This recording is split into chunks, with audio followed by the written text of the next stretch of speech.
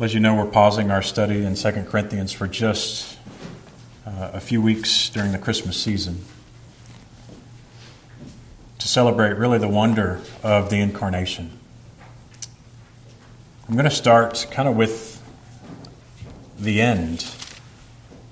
And just as an introduction, just talk about the Aaronic blessing. Christ came and he fulfilled all the promises throughout all of history, from Adam and Eve in the garden and the promised seed of the woman who would crush the head of the serpent.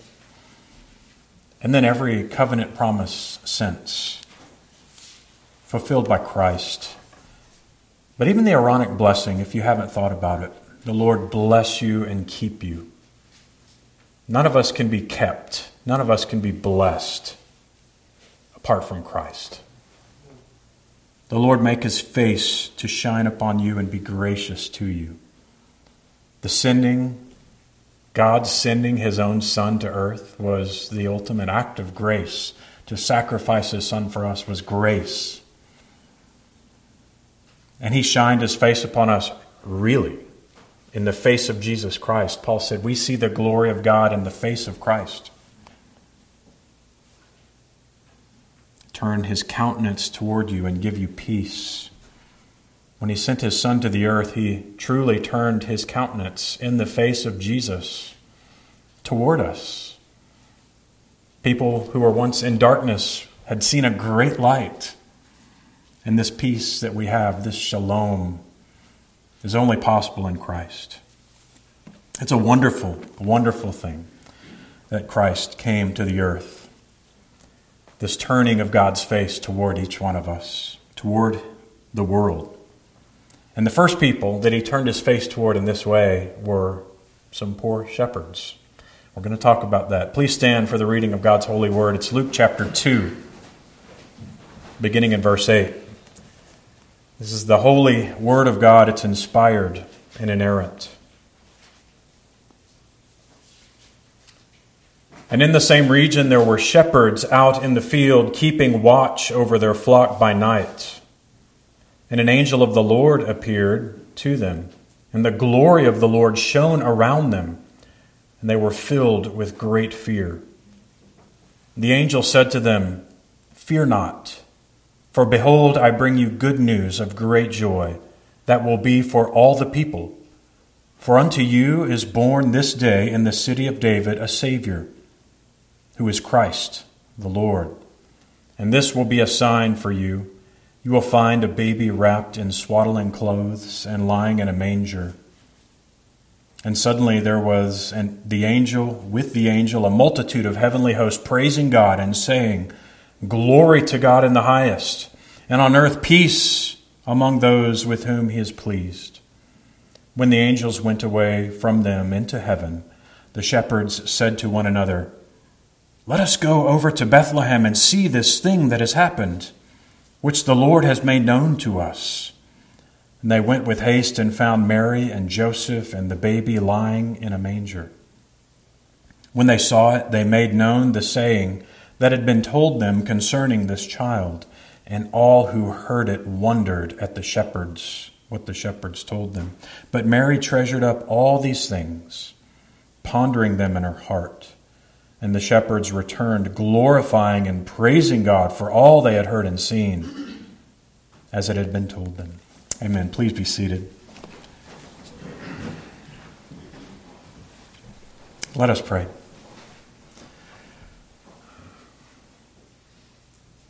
Our Father in heaven, what a wonderful word. What a wonderful account of the announcement and the birth of your Son. May you give us just a glimmer of the same joy, just a fraction of the glory. May we see it as the shepherds did and realize what a wonderful thing, what a beautiful part of history this was. May it change our lives. May your Holy Spirit do his work among us. In Jesus' name, amen. So we're just going to walk through the text verse by verse. We'll see some despised people, despised shepherds. We'll see a glorious angel. We'll see some good and great news. And we'll see the heavenly host. Those four things, I believe, are important for our morning study, our sermon. First, let's look at the despised shepherds. It reminded me of really military promotion ceremonies in a way. And really, it kind of also reminds me of like a president, a hopeful president announcing his candidacy or something. You want the highest ranking people in the land to be there. I remember this normal officer who retired, and he somehow was connected to a 3-star general. The guy didn't know him that well, but agreed to come and officiate his retirement ceremony. And he was so proud that this 3-star general was there officiating his ceremony. And he invited a bunch of really important people who also came because the general was there. So the crowd was filled with all of these important dignitaries to talk about his career and bring him into retirement. He was so excited. He was so proud. The rest of us were kind of laughing. Well, Luke tells us that the people to whom God first revealed the most important news ever in the history of the universe, the coming of God's own Son, were not really important at all. They weren't dignitaries. It wasn't the king. It wasn't Caesar. It wasn't the high priest. It wasn't the Sanhedrin. It wasn't the council. It wasn't the rich of the land. It was none of that. It was these poor shepherds, these lowly shepherds. A few shepherds watching their flocks. This is who God chooses to announce the birth of his Son. Shepherds out in the field, it says in verse 8, keeping watch over their flock by night. From a worldly perspective, it seems very foolish. You have this mission, you're sending this man, your son, to accomplish this mission, and you announce it to shepherds in the field. They mean nothing to the world. They're nobodies. And yet this was God's plan, to announce the birth of his Savior to the entire world, to these men. And lest you forget, this is the event. The 30 years of Christ on earth is the apex event of all of human history. From the beginning to the end until he returns again. That was it. 4,000 years since the fall, man had waited for this moment. 4,000 years. The culmination of every promise to Adam, to Abraham, to David, to Moses, to all the covenant promises, all the prophets. And God chose to announce this momentous event to some shepherds. The world would say this is a foolish decision. And it's also private. It's at night. No one's around. No one's going to hear it or see it. Why did he do this? That's the question. Why? Why? Well, I think it shows us a few things. Number one, it shows us that God does not need us. He's sovereign over history. He's going to do what he does. His plans cannot fail. His Son will be successful. He didn't need the king of Israel, the high priest, the Caesar. He didn't need the support of the rich. He needed no parade, no procession. He was going to have all the glory for his own Son. Well, then why? Why did he announce it at all? Well, I think the second thing we see is that it shows his tenderness and his kindness toward normal people, especially those despised and rejected by society. The Savior is announced to these shepherds. And shepherds in that day, well, it's like when when Joseph was talking to his own family who were shepherds and they were coming to Egypt. And you remember what he told them. Tell them you're shepherds because shepherds are despised by the Egyptians. Not much had changed in the time when Christ was born. As a matter of fact, we know by extra-biblical literature that the rabbis at that time were debating exactly how, in Psalm 23, David could say, by the inspiration of the Holy Spirit, that the Lord is our shepherd. It didn't make sense to them. To them, it sounded like something, maybe the Lord is our hobo, or something bad. Like they couldn't wrap their brains around it. How could God say, or David say, that God, Yahweh, was his shepherd? It sounded blasphemous to their ears. Such was the despising of shepherds in the day. So we see, I think, a little bit of God's tenderness toward those who were despised in the world by choosing these shepherds, these people who are nobodies, to bring the good news. But I think thirdly, we also see a sweet remembrance of the description of the relationship between God and his people that's found throughout the Scripture as a shepherd and his sheep. He always describes his people as his sheep, the sheep of his hand. Psalm 100, Psalm 23. Indeed, the greatest men of the Old Testament were shepherds. Moses was a shepherd. After he left Egypt, he was a shepherd for 40 years. He took care of sheep. King David was a shepherd. And the word in Luke chapter 2, the Greek word for shepherd is the same exact word that's translated pastor. Your pastor is a shepherd. And the shepherd of shepherds is Jesus Christ, the good and great shepherd. So in summary, the audience of this announcement, these poor, lowly, despised men, these shepherds, sleeping outside with these stinky sheep, may not be what we would have chosen for such a wonderful announcement that would change all of human history. But God's ways are not our ways, and God's thoughts are not our thoughts. And he chooses the foolishness of this world to shame the wise. The weakness of God is stronger than men. Calvin says that God's announcement to these shepherds was meant to cast down the pride of the world so that none of us would have any reason or excuse not to come, not to follow these poor, dung-covered shepherds to the feet of Jesus and worship the newborn King. So that's the audience. But regardless of the audience, what an announcement. What an announcement it was. Verse 9 says, an angel of the Lord appeared to them, and the glory of the Lord shone around them.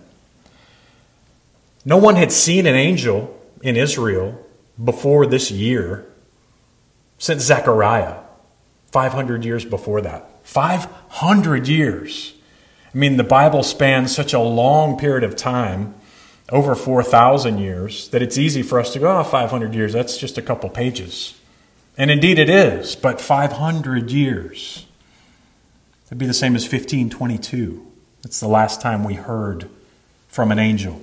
And really that's the last, after Malachi, it was 400 years of no contact from God at all. No one had heard from God. No prophets. They had his word. But no prophets had come until John the Baptist.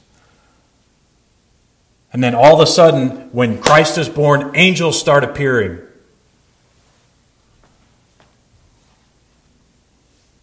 Just a moment on angels. They're real, first of all. The spiritual world is real. Angels are real. They're rational beings. They can think. They're spirits. Not bodies, but spirits. Although they can assume bodies. They're very unique beings. So at various times in scriptures we see them assuming bodies.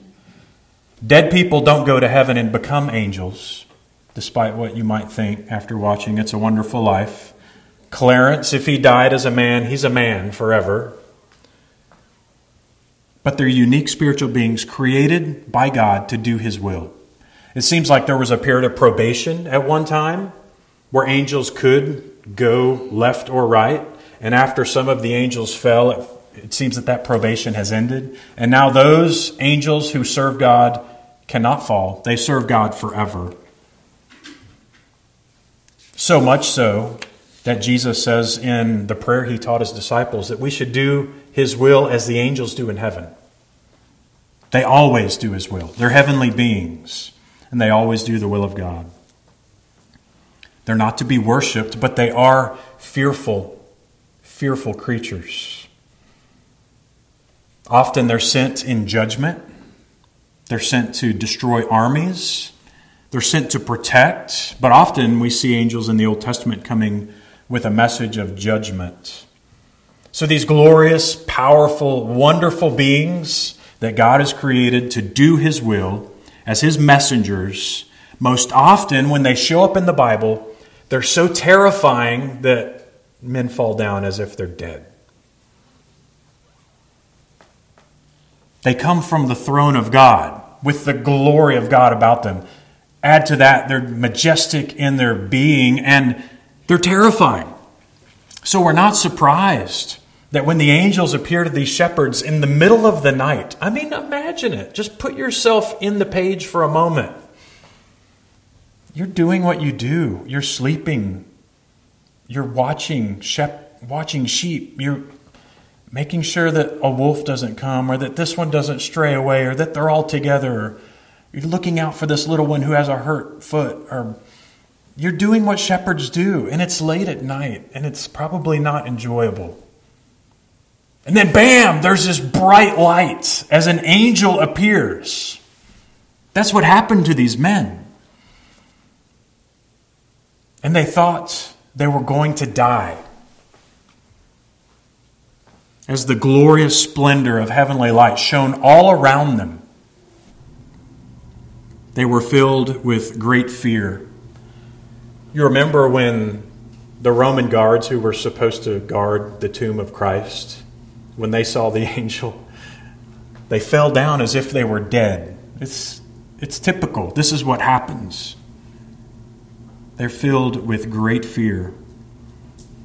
So if you ever see an angel and he doesn't say, "Fear not," you should be scared, because that's the first thing that a good angel, angels are good. It's the first thing that an angel will say to you if he's not coming in judgment is, "Fear not." In other words, I'm not coming to destroy you. Don't be afraid. Fear not. It's verse 10. Fear not. The first words out of his mouth. Usually the first words out of an angel's mouth if he's not going to kill you. Fear not. For behold, I bring you good news of great joy that will be for all the people. This is the good and great news that this angel came to proclaim. These shepherds should be afraid. Calvin makes the point that the fear that's on the shepherds is a good thing because it puts them in the right frame of mind to receive the Word of God. And we should receive the Word of God, the preached Word of God, the Word of God when you read it. There should be a measure of fear. This is God's Word. You should be in a state of reverence for God's Word. But if they were so afraid that they couldn't actually listen, they needed comfort. So God provides comfort to them as well by saying, "Don't be afraid, fear not. I'm not here to kill you. Rather, I'm here to bring you good news of great joy." This is a proclamation of the coming and come Messiah. And I like that phrase, good tidings of great joy, good news of great joy.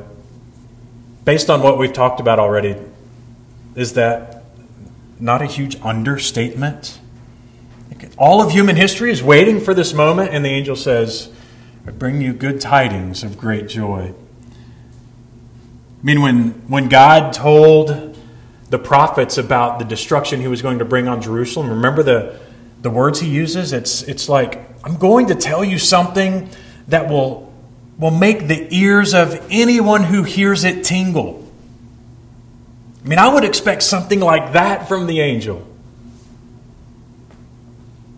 And maybe in his inflection and in his voice, maybe just the fact that he was saying it, the exclamation was understood. But just reading the words, it seems like an understatement, if there ever was one. J.C. Ryle writes, "The spiritual darkness which had covered the earth for 4,000 years was about to be rolled away. The way to pardon and peace with God was about to be thrown open to all mankind. The head of Satan was about to be bruised. Liberty was about to be proclaimed to the captives, the recovering of sight to the blind. The mighty truth was about to be proclaimed that God could be just, and yet for Christ's sake justify the ungodly. Salvation was no longer to be seen through types and figures, but openly, face to face. The knowledge of God was no longer confined to the Jews, but offered to the entire world. The days of heathenism were numbered." In short, after 4,000 years, those who dwelled in darkness had seen a great light. This was the good tidings of great joy. And the word good news, by the way, is the same root word for gospel. The good news, the gospel. And what good news it is. So I want just to step back again with you and remember that the angel comes and he's proclaiming this wonderful news to shepherds. So with that in mind, look at the words that the angel says. "I bring you good news of great joy for all the people." The "you" in these verses are just these 3 or 4 shepherds. They are the "you." I bring you, shepherds, you, good news of great joy.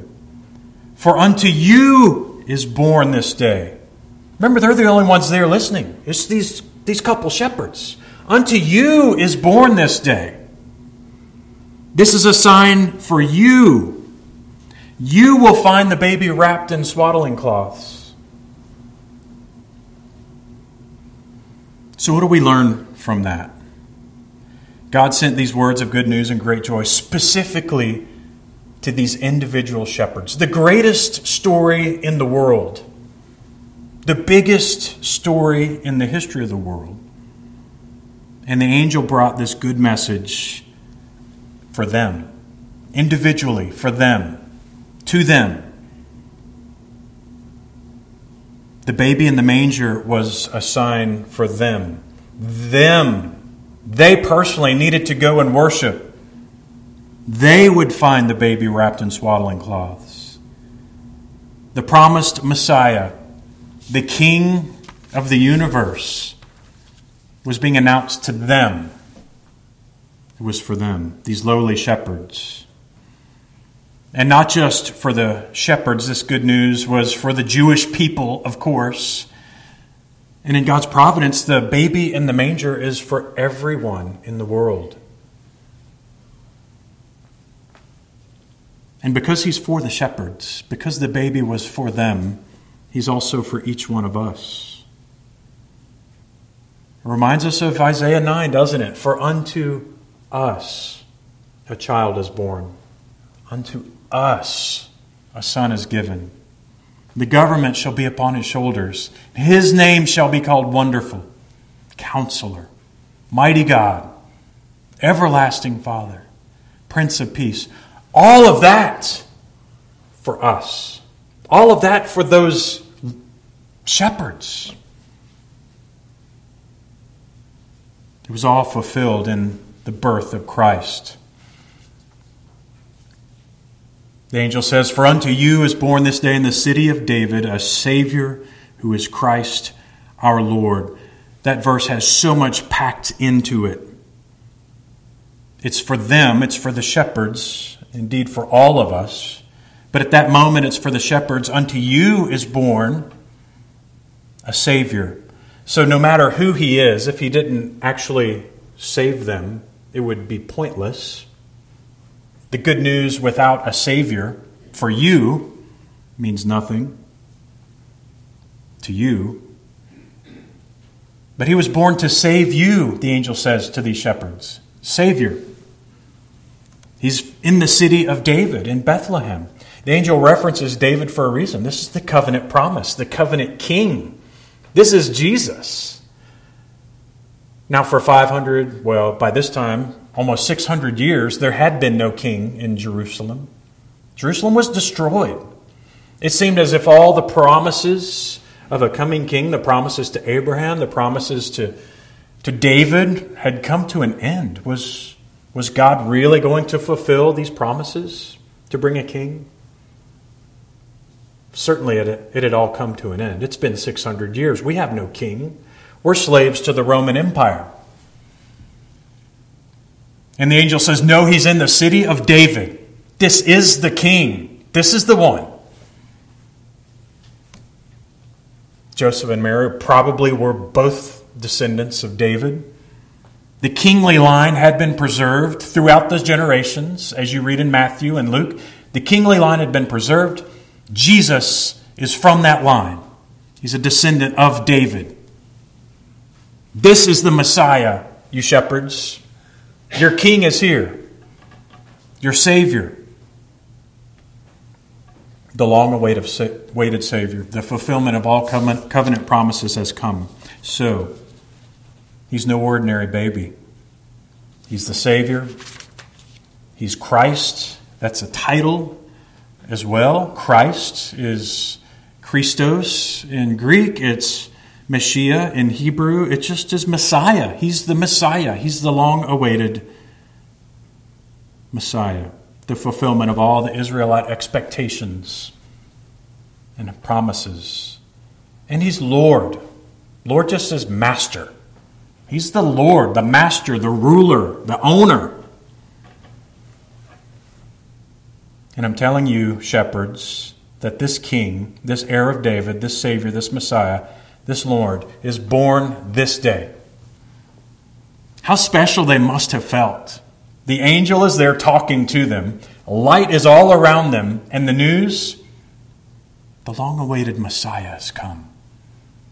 These men were Jews too. And then the angel kind of helps their faith. If you had heard this glorious announcement, you probably would not expect to find the king in a feeding trough. So the angel helps them by telling them, this is a sign for you. You're going to find him in a feeding trough. It seems so unnatural and wrong. It seems so humble and meek. It seems so accessible. It seems as if anyone could just come and see him. It seems as if even the animals could just look over where they usually eat and see their Creator laying there. But the angel says, this is a sign for you. In other words, this should help your faith. This should help you, knowing that I've told you exactly what will happen. When you see this baby there in the feeding trough, you'll know that it is true, what I've told you. And then we see the heavenly host. And suddenly there was an angel and a multitude of heavenly hosts praising God. As if this event were not already set apart by God as special and different. God is making sure that for all history, everyone knows this is the defining moment of history. My Son has come. And we see angels doing something on earth that they've never done before. The heavens are burst open. And there's the whole host. The army is what that word means. The whole army of angels. These same angels that were helping Elisha. These angels show up in the sky. So when you see some of the paintings of this event, usually you see 30 or 40 angels, like a church choir in heaven. And I know the artists are trying, and I'm not upset about that. But this is a whole army. In my mind, this is more like an army of, you remember in the movie The Return of the King, if you've seen it, there's the charge of the Rohirrim. This is a giant army. You see thousands and thousands and thousands and thousands and thousands of soldiers standing in ranks. Imagine that without horses and their angels. You can't imagine how many angels they're looking at in the heavens. In Revelation 5, it's described the number of angels as myriads upon myriads, 10,000 times 10,000. The angels are everywhere, crashing down upon the earth with joyful singing and praising God. This event was the one thing that could bring them to worship, to sing praise. They're worshiping their commander. The commander of the armies of the Lord is laying in the manger, and they came to announce him and to worship him. The Creator had come as a baby. God had become man. More accurately, God had clothed himself with his humanity. And the angels praised God. So in conclusion, look at their praise. Verse 14. Their praise is glory to God in the highest. They're thanking God and they're praising God. And peace on earth. This is a cosmic peace. This is a peace between God and man, broken since the fall. This is Jacob's ladder, connecting God with man in perfect communion because of Christ. This is the shalom that's only possible in Jesus. And then he says, and peace among those with whom he is pleased, or more traditionally, goodwill toward men. This goodwill toward men is only with those toward whom he is pleased. In other words, if you reject the baby, if you reject Jesus, then there will be no goodwill. But then the angels went to heaven, and the shepherds, they respond as we are all to respond to Jesus, to go and worship him. They find him, they believe what has been said about him, just as we believe everything that's written about him, and then they worship their Messiah.